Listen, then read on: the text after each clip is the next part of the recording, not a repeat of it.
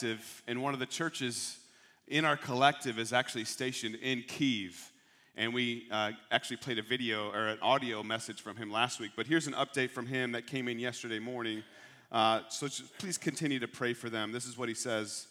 The most difficult choices Ukrainians are making now, whether to leave some family members for the sake of saving others, wives take children and flee abroad, leaving their husbands, adult sons evacuate their families from their dangerous regions and cry, leaving their mothers behind because they refuse to go. One of our sisters, Oksana, decided to stay in Kyiv with her husband, Victor, while her son took his wife and Oksana's grandchildren to the safer western Ukraine. Oksana and Victor are the most senior members of Vertical Church Kyiv. They try to live the normal life, putting their hope in God. Normal, quote unquote, because fighting is taking place not that far away from their district, and they can hear it very well. They sleep in the cold bomb shelter almost every night and try to buy some food during the day. They say, "We shall continue to live even if they shoot." May God strengthen each of us to live by faith in God, even amid the war. Now we know for sure that we fall asleep and wake up only by God's grace. And even though we walk through the darkest valley, we shall fear no evil, for Jesus is with us. Glory to the Lord. Would you pray with me as we lift up the Ukrainian church? Father, we thank you for your grace and your mercies. We thank you that no matter what, you are sovereign. No matter what, that even though they are walking through the darkest valley I can imagine, Father, you are with them. Your rod and your staff, they comfort them. And I pray especially for our brothers and sisters, not just in this church, but all throughout that area, our brothers and sisters in Christ who are in Russia trying to fight against their government who's doing this evil thing. Lord, we just pray that you would give grace and mercy and strength through the church. Lord, that they would be a light in the darkness here, that even in the midst of the bombing and the shooting, Lord, that they would place their hope firmly in you. God, we're desperate for you to show up here. We pray that you would humble the proud in this. Lord, that your glory would be shown clearly. And so, Father, we pray that you would bring an end to this very soon. And Lord, ultimately, we pray that many would come to know you as their Savior through what's going on. Lord, we know that as followers of Jesus Christ, that you work everything for the good of those who love you. And so, God, our trust and our hope is in you. It's in Jesus' name we pray. Amen. Well, let me invite you now to open your Bibles to Acts chapter 14. We are making our way through the book, and this is kind of the halfway point as far as Acts goes. And today we are going to be talking about the topic of tribulation, one that we probably would rather not speak of. But when it comes to salvation, there are a lot of things that people expect to happen when they come to Christ. Many come in order to live their best life now. You ever heard that from certain books that are written? Live your best life now, every day of Friday. Come and God will take away all your pain. Do you want a happier life? Accept Jesus as your Savior. Now, there are parts of these things that are true, are they not? I mean, I'm living my best life now because of Jesus Christ. There are true things that God does come and take away our troubles, but there's a way that we need to understand that. It's not that God will come and take away any hard things from our lives.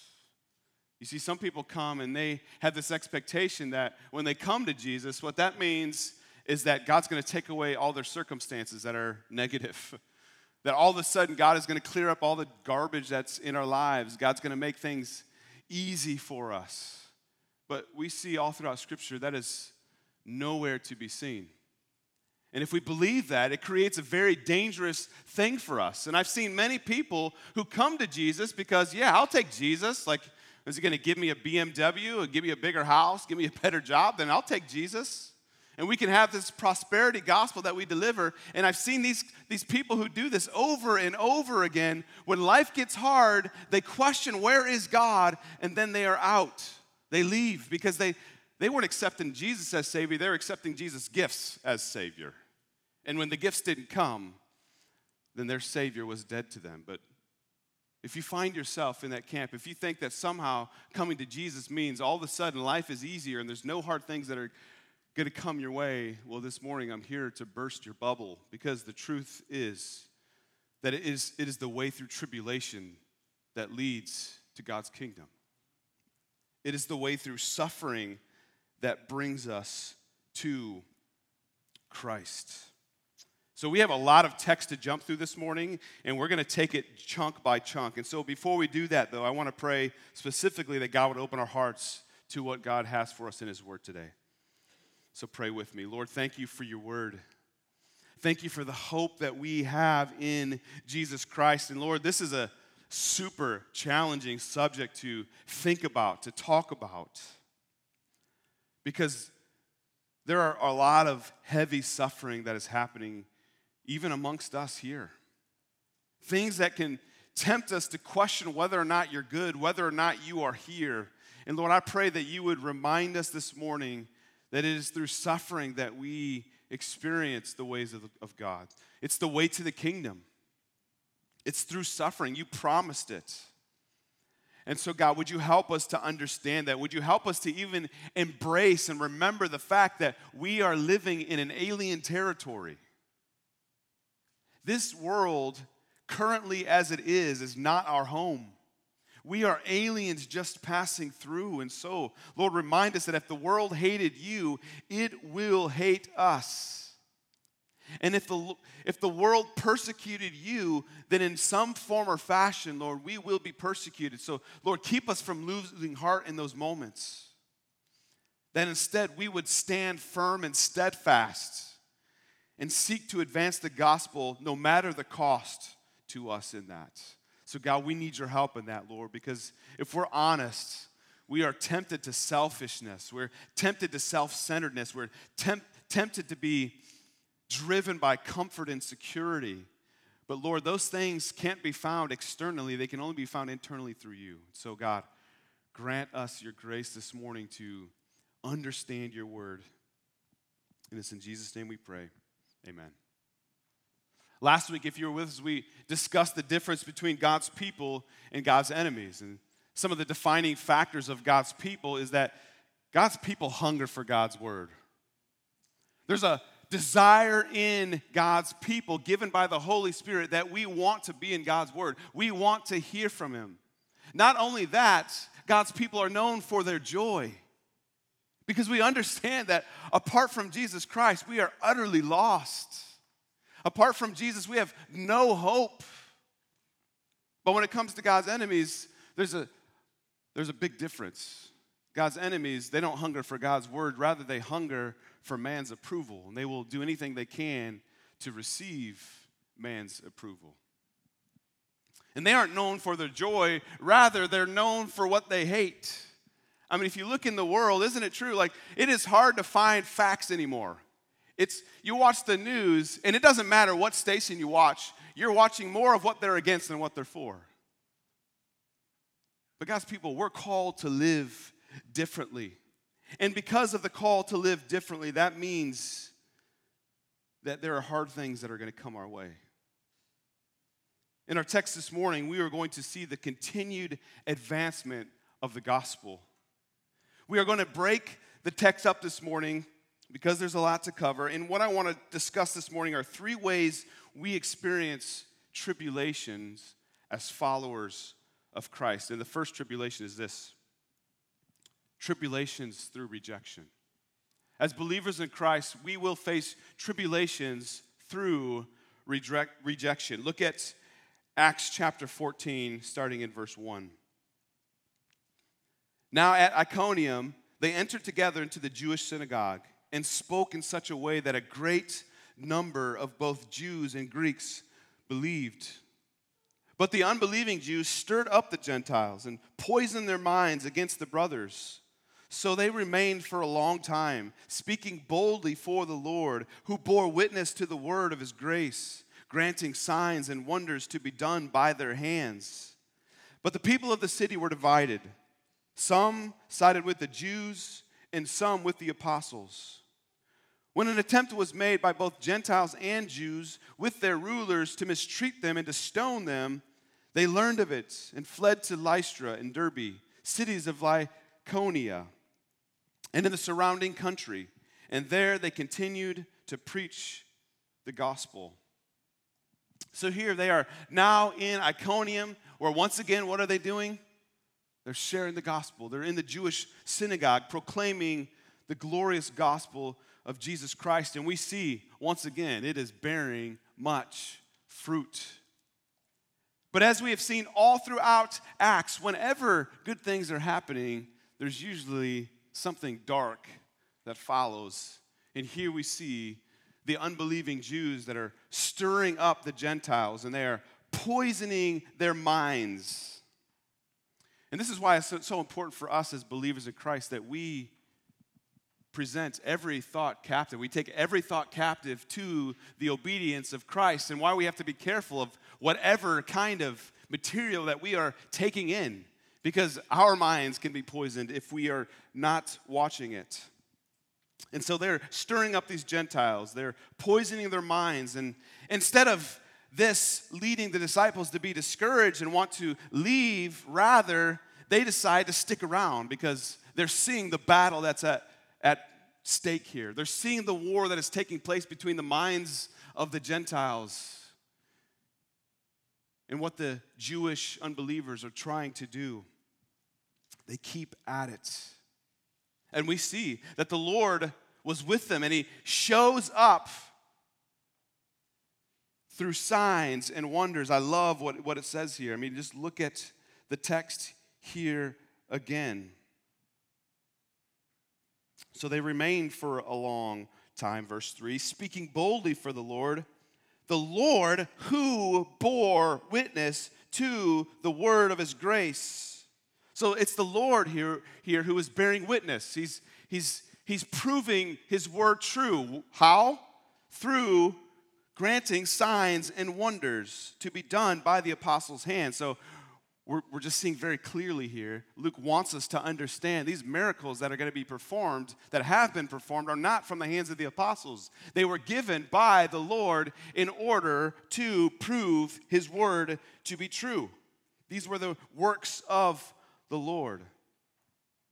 And so they're fighting for the faith of these Gentiles. And even after all of this, there is still division amongst the people. And the disciples, the apostles, hear of plans of stoning, and so they fled. And yet they didn't stop preaching the gospel. They continued to preach the gospel in another city. So here's one thing for sure will happen as we fully give our lives to Christ. We will face tribulation through the rejection of others. Ultimately, many people in the city rejected the message that the people gave, and they threatened to stone them for it. And that can be a hard pill to swallow. We have all come to see that the Lord is good, right? If you are a believer in Jesus Christ, if God is clinging to you, you have tasted and seen that the Lord is good. And as you share with those around you the burden of your soul for the burdens that the other people around you are carrying, and they refuse to surrender, there's a heaviness. And we want so desperately for them to hear the good news. And when we share it, and they tell us, nah, I don't believe that stuff. It's a heavy pill to swallow. It's a hard thing for us as believers to take in. But we must understand that we will face rejection. And sometimes we will have to watch people throw their lives away, when if they would just lay it down, they would actually find what their hearts are longing for. So what sorts of rejection do we as believers face? Here's a few things to think about. This might be the easiest way. Sometimes they just reject Jesus. They don't reject you, but they reject Christ. And so there becomes this hard thing where if you are consumed by Jesus, he is everything to you, how many of you find it hard sometimes to keep conversations going with unbelievers because the very most important thing you have in your life is Jesus, and yet there's no room to talk about it? So that's a form of tribulation. That's a minor one, but yet still a burden that we carry when those around us refuse to bow the knee to Christ. Sometimes there are people who not only reject Christ, but they actually reject you because of it. There was a friendship that you have. Perhaps it was somebody that you were praying for a long time, and then you felt like this was the right time to share the gospel, and actually in that, it created a wedge between you and them. We have people I know in our church who, because of Jesus Christ, have driven a wedge between them and their families. But remember what Jesus said, he who doesn't hate mother or father, brother or sister for my sake is not worthy of the kingdom. Which doesn't mean that we hate, right? We understand that those verses, it doesn't mean we hate those people. Rather, it's a matter of choice. If we choose our family, if we choose our friends over Christ, we are not worthy of the kingdom. And many of you have taken that choice to decide on following Jesus, even if this creates a wedge between me and my family. That's a painful thing, is it not? Something that we must count the cost for. If we are choosing to follow Jesus, it will create a wedge between us and others. From time to time, our neighbor at a previous house that we lived at, when they found out I was a pastor, it was almost physical, where they just kind of took their step back and kept their distance, and we were never really able to make a way into their life because, oh, you're a pastor, I'm out. That happens from time to time, and we must be aware of that as believers and not be surprised. A third way that we face rejection can sometimes even come from believers. Have you ever found yourself growing in your faith? Maybe God is exposing sin in your life, forms of entertainment that you used to take part in even as a believer, but as you've gotten older, you're like, man, I just can't take part of that anymore. I remember as a youth growing up, and God was stirring in my heart and drawing me near to himself, and suddenly there were things that I just couldn't participate anymore. Certain shows that were popular amongst our time that everybody was talking about, and all of a sudden I'm like, you know what? Sorry guys, I can't participate. Not in a I'm holier than you, but just in an aspect where I just feel sinful watching it. This is not something I should be watching. And that created tension between me and some other friends who claimed Jesus. I don't know if they were true followers of Jesus, but all of a sudden I got judged as being a goody two-shoe when I'm just trying to follow the ways of the Lord. I'm not trying to call myself better than anybody else, but it's like sometimes that happens amongst us as believers where we have to make choices and we decide to stop talking about certain things, stop participating in certain forms of entertainment because we want to honor the Lord with everything that we have. Sometimes rejection by believers is more painful than anything else. But Christian, know this, if you decide to get serious about Jesus Christ, if you start taking opportunities to share the gospel with those around you, when God reveals things in your life that you need to get rid of and things that you used to do with friends but are no longer things that you participate in, be ready for rejection. Are you ready if it comes to the point where it brings loneliness because you're choosing to follow Christ? I would just remind you that you have a Savior who knows everything about that. You have a Savior who was on trial for something he did not do. His very best friends rejected him. Peter denied him 3 times. All of the apostles fled. Nobody was there to intercede on his behalf. And so he felt the loneliness that you feel because of your following after him. And even on the cross as he hung, his Father turned his back on him, which led Jesus to say, my God, why have you forsaken me? Brothers and sisters, don't fear the rejection of the world. Find hope and encouragement knowing that the one whom we most need to accept us gave his life for you. As followers of Jesus, we will face tribulations through rejection. Look at verse 8. Now at Lystra, there was a man sitting who could not use his feet. He was crippled from birth and had never walked. he listened to Paul speaking. And Paul, looking intently at him and seeing that he had faith to be made well, said in a loud voice, "Stand upright on your feet." And he sprang up and began walking. And when the crowd saw what Paul had done, they lifted up their voices, saying in Lycaonian, "The gods have come down to us in the likeness of men." Barnabas they called Zeus, and Paul Hermes, because he was the chief speaker. And the priest of Zeus, whose temple was at the entrance to the city, brought oxen and garlands to the gates and wanted to offer sacrifice with the crowds.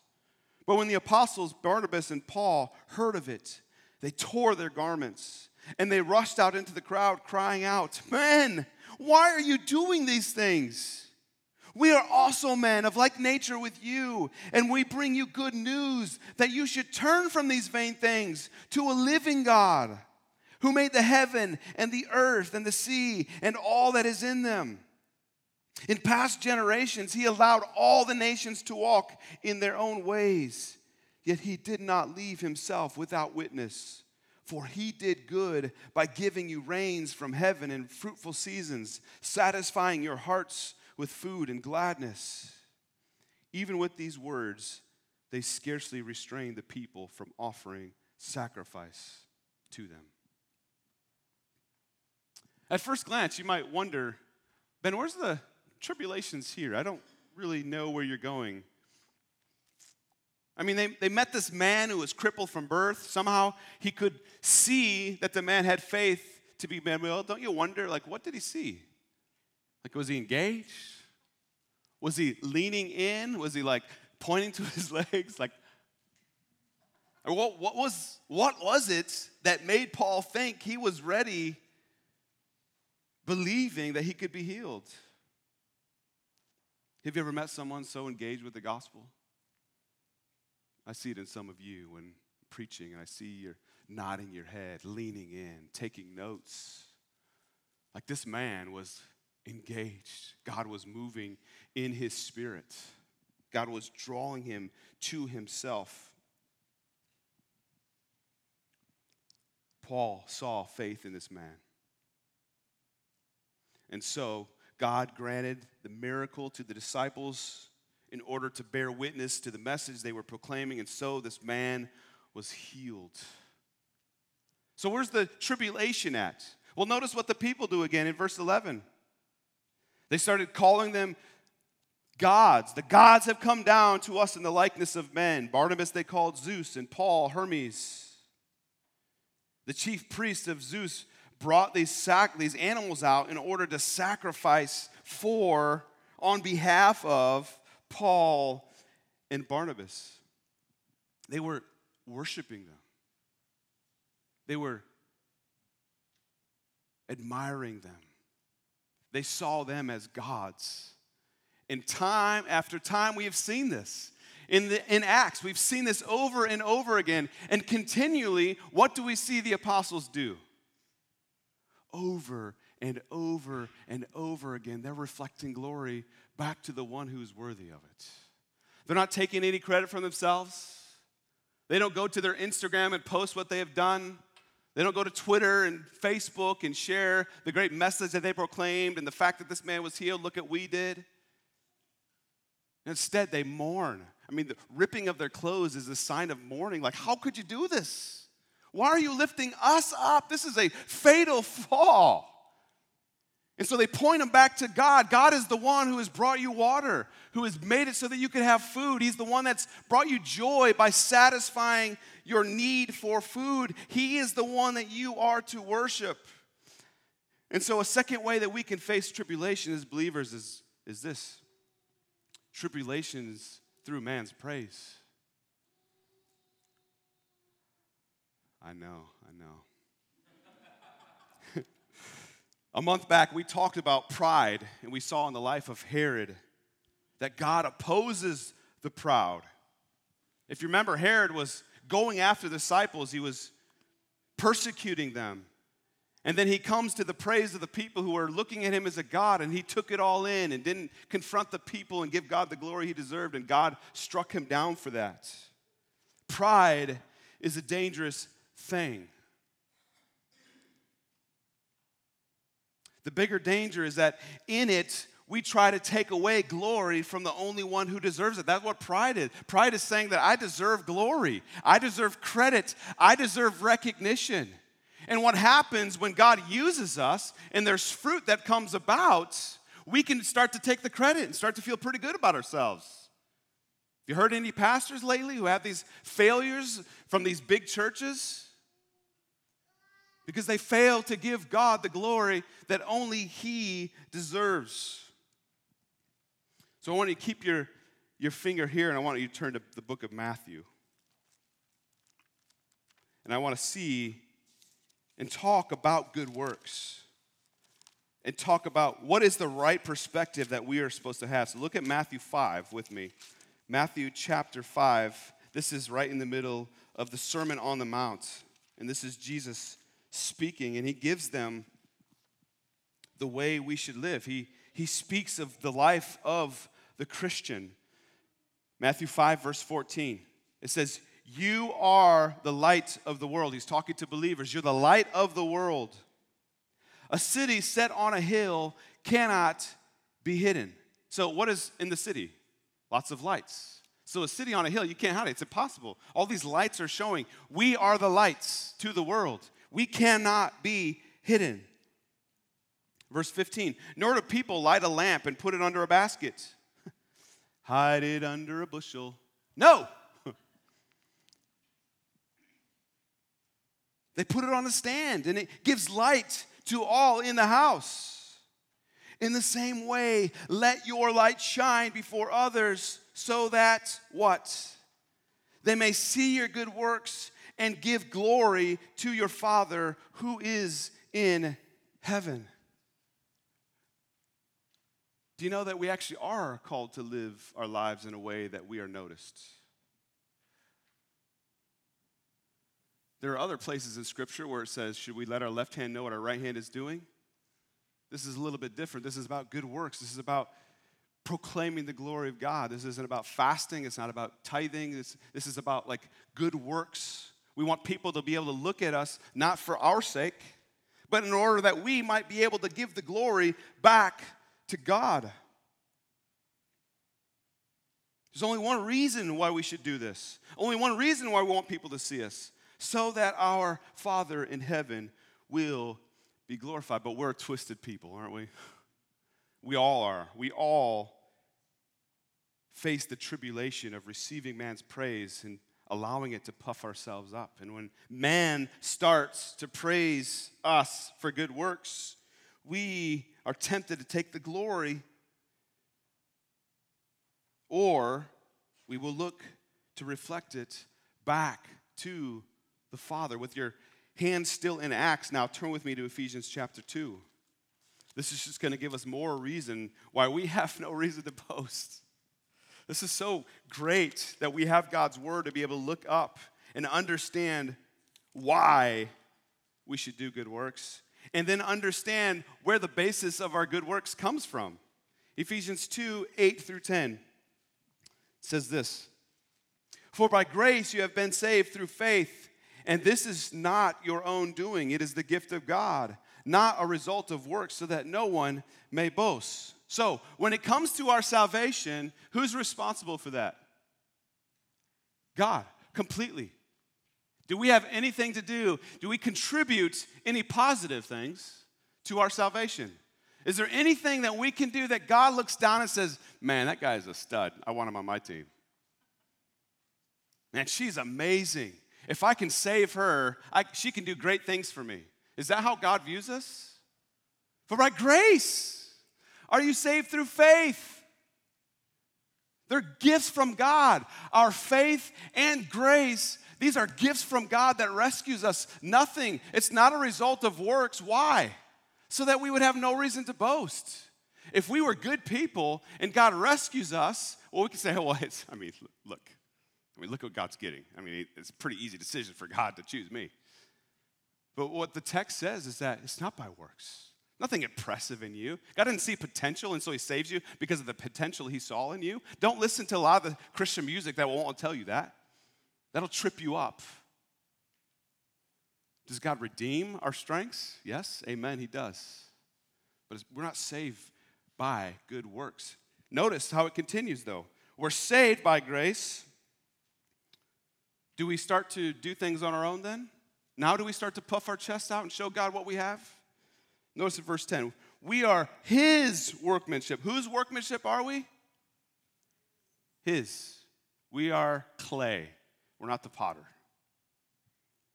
Created in Christ Jesus for what? For good works, which God prepared beforehand that what? That we should walk in them. So we see in Matthew, we're a city on a hill. We're a light that we should let shine so that others would see our good works and give glory to the God and Father. Where do our good works come from? According to Ephesians 2. The good works that we do, that we walk in, are from the Lord anyway. And so when we are walking in the ways that God has called us to live for, it's by his grace. And so therefore, when people see our good works, the only boast that we have is say, man, this is all Jesus. Why am I patient with my coworkers who are driving me crazy and the boss who disrespects me? It's because of Jesus Christ. I don't know. He's changed my heart. I used to be angry at all those things, and God is softening me. And so, we must understand that when men start to praise us for our good deeds, this is an opportunity for us to acknowledge the fact that these good works were laid out for us by our Father so that we can walk in them in order that people may see them so that we can give the glory back to God. Paul looked for no credit here. He didn't heal the man. He was God's instrument. That's what we are. We are instruments in the Redeemer's hands. We are people in need of change. We're just here to help other people in need of change. We're not people who have arrived to help people catch up with us. We're people who come, check out this Savior who could transform your life. So be careful that you don't look to steal the credit that only belongs to the Father. So here's the question. Are you doing good works, first of all? Are there good things that people can see in you? I think that's the first question that we ask ourselves. Is there anything good in us? Again, from God working through us. And if so, are we using those for opportunities to reflect glory back to the Father who's the only one worthy of our good works? This is a tribulation for us as believers. He has made us into a new creation in order to do good works to bring him glory.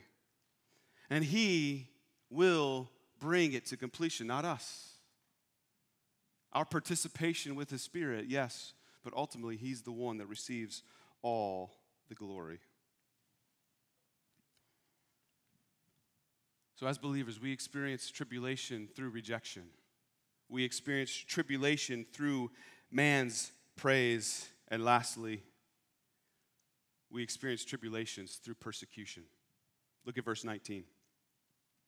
But Jesus came from Antioch and Iconium, and having persuaded the crowds, they stoned Paul and dragged him out of the city, supposing that he was dead. But when the disciples gathered about him, he rose up and entered the city. And on the next day, he went on with Barnabas to Derbe. When they had preached the gospel to that city and had made many disciples, they returned to Lystra and to Iconium and to Antioch, strengthening the souls of the disciples, encouraging them to continue in the faith, and saying that through many tribulations we must enter the kingdom of God. If you're one who likes to underline, I encourage you to underline that phrase there. Through many tribulations we must enter the kingdom of God. Verse 23. And when they had appointed elders for them in every church with prayer and fasting, they committed them to the Lord in whom they had believed. So you remember that mob back in Iconium in the beginning of the chapter who was coming after them, and they heard of the threats of them wanting to stone Paul, and that's the reason why they fled? Well, they've caught up with Paul here, we see. And they stone him, and they drag him out of the city, and he's left for dead. So, he was limp, unresponsive. So here's the thing, though. We don't really know his condition here. Did he actually die? Was he just, you've seen somebody get knocked out, and after a couple minutes, they're good? Like, did that happen? I mean, these are people who know what they're doing when they stoned him. This is not their first rodeo.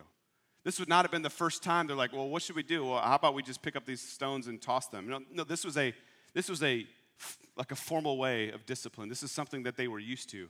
And so they've seen people respond to stonings before. They think he's dead. I don't know if he's dead, but here's the reality. If this guy was just stoned by all these people, there's absolutely no way that all of a sudden the disciples gather around him and he stands up and walks into the city. Don't you find that amazing? God's like, fine, go ahead. See what I can do. Once again, I'm going to prove my word true by raising Paul up after he just was stoned. And what does Paul do? Does he decide, you know what? I've lived my life. I've done good. I think I'm going to retire. I'm going to go to Florida and collect seashells on the seashore because, you know what? I've lived a good life. I've done what I need to do. Nope. They pick up and they move on and they continue to spread the gospel into other cities. Here's something that Paul wasn't surprised by: tribulations. He understood what his calling would involve. And he knew persecution was part of it because he was actually on the other side, if you remember, at the stoning of Stephen. He was a part of the persecution of believers. Otherwise, how could he have gotten back up on his feet and then gone back to what he was doing that earned the stoning in the first place? And there was no whining with Paul, no complaining that somebody said a bad word about him, no complaining because a little bit of his freedoms were taken away, no complaining that these people weren't held accountable by the government. Paul was a man who loved God and trusted that his plan was best. Paul was a man that believed that God works everything for the good of those who love him. He wasn't bitter at God for allowing it to happen. He wasn't angry. He wasn't questioning him. He just gets back on his feet and goes about the business of proclaiming the gospel. It's because he also loved the people. If you have read through the epistles, you know that at one point he said, hey, I wish he could just change places. If only I could be in their shoes. Man, that is so foreign to Americans today. How often do we want to put ourselves in the place of the guilty, of the ones who are causing all the trouble? How often do we find ourselves broken, wanting to be in their place and them to be in our place that have tasted and seen that the Lord is good? So often, we just don't love people.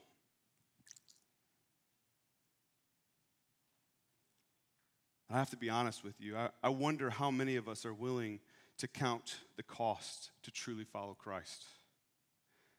How many of us are willing to be rejected in order to pursue him, in order to share the gospel that others might hear of Jesus? How many of us fight against man's praise, mourn over the fact that that may happen in order to use those moments to give God the glory that only he deserves anyway? How many of us are willing to even risk our very lives because Christ is so worth it? I love living in America. I'm grateful for the freedoms that we have. We should not take our freedoms for granted. But it is a potential stumbling block in the sense that, can it lead us to get pretty comfortable where we're at?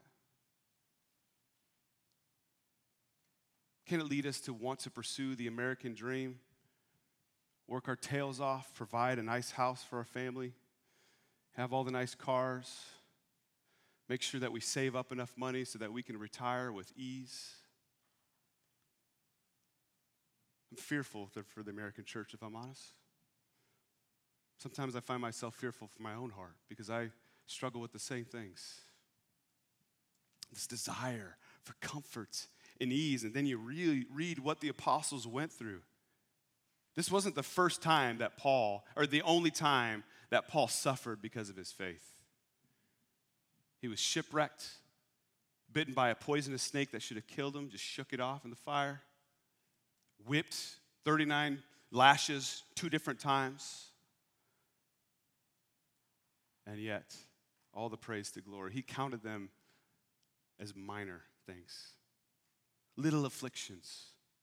They're not worth comparing to the eternal weight of glory that awaits us. Brothers and sisters, the reason why Paul was able to endure is because he had an eternal perspective. This world is not our home. Do you realize that when we die and go to glory, it's not going to be in America?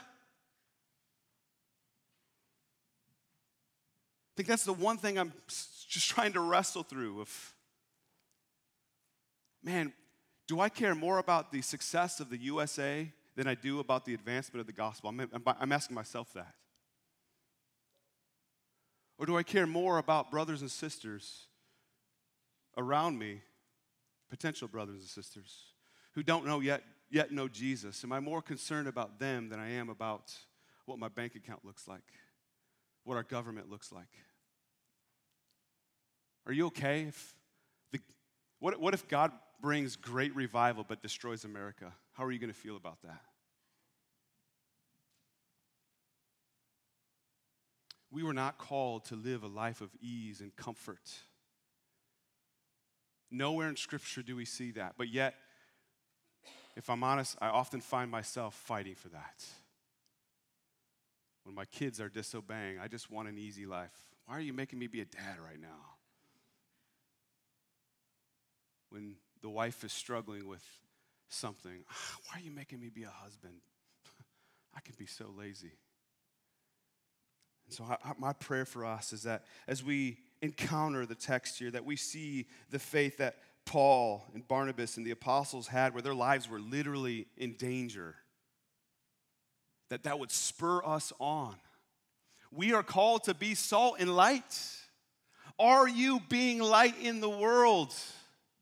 It brings us to a question where we should seriously ask ourselves, am I suffering for the sake of Christ? Not that we should just, okay, I'm going to go over to Ukraine in the middle of the fighting and stand out there and that's my call to suffer. I'm not talking about those things. But are you hiding who you are?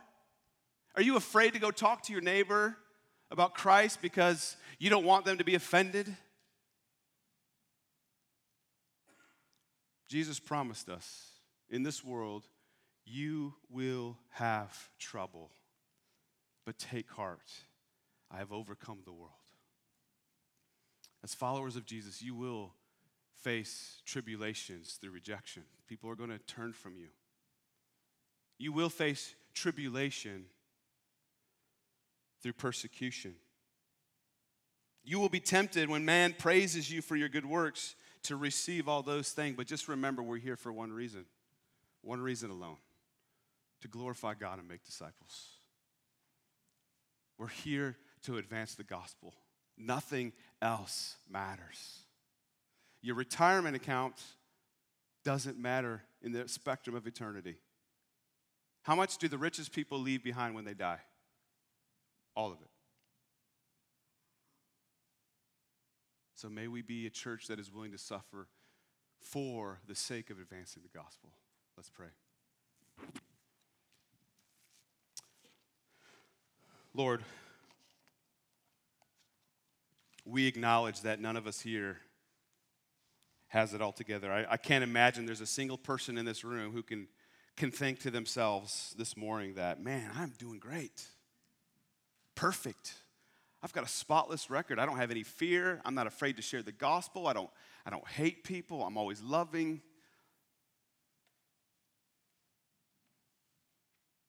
God, I pray that you would stir us up, Lord, not to condemnation, Lord. We praise you. For those in Christ, there is no condemnation. We praise you for that. But God, I pray that you would bring about change in our lives that needs to happen. Lord, if we're struggling with just this pursuit continually of comfort and ease, God, that you would remind us that we're not called to live here and be comfortable and have an easy life. That's coming. That's glory when our sin is done with. But for now, for our last days, however many days that is, however many years, however many decades, God, may we use our breath, our every breath, in order to glorify your name, no matter the cost. Lord, those who are working in secular jobs, that we would do it for your glory, that we would work hard, that we would have a good attitude, even if those around us are complaining about everything, even if there feels like there's reasons to complain. God, let us to speak up in truth and love in a way that's different, so that not that we can be lifted up, but that we can point people to our Father in heaven who has transformed us. Lord, that we would live our lives drastically different than the world, not for ourselves, but because we want Jesus to be glorified. God, take us outside of ourselves. We need you. It's in Jesus' name we pray. Amen. Let me invite you to stand as we sing in response.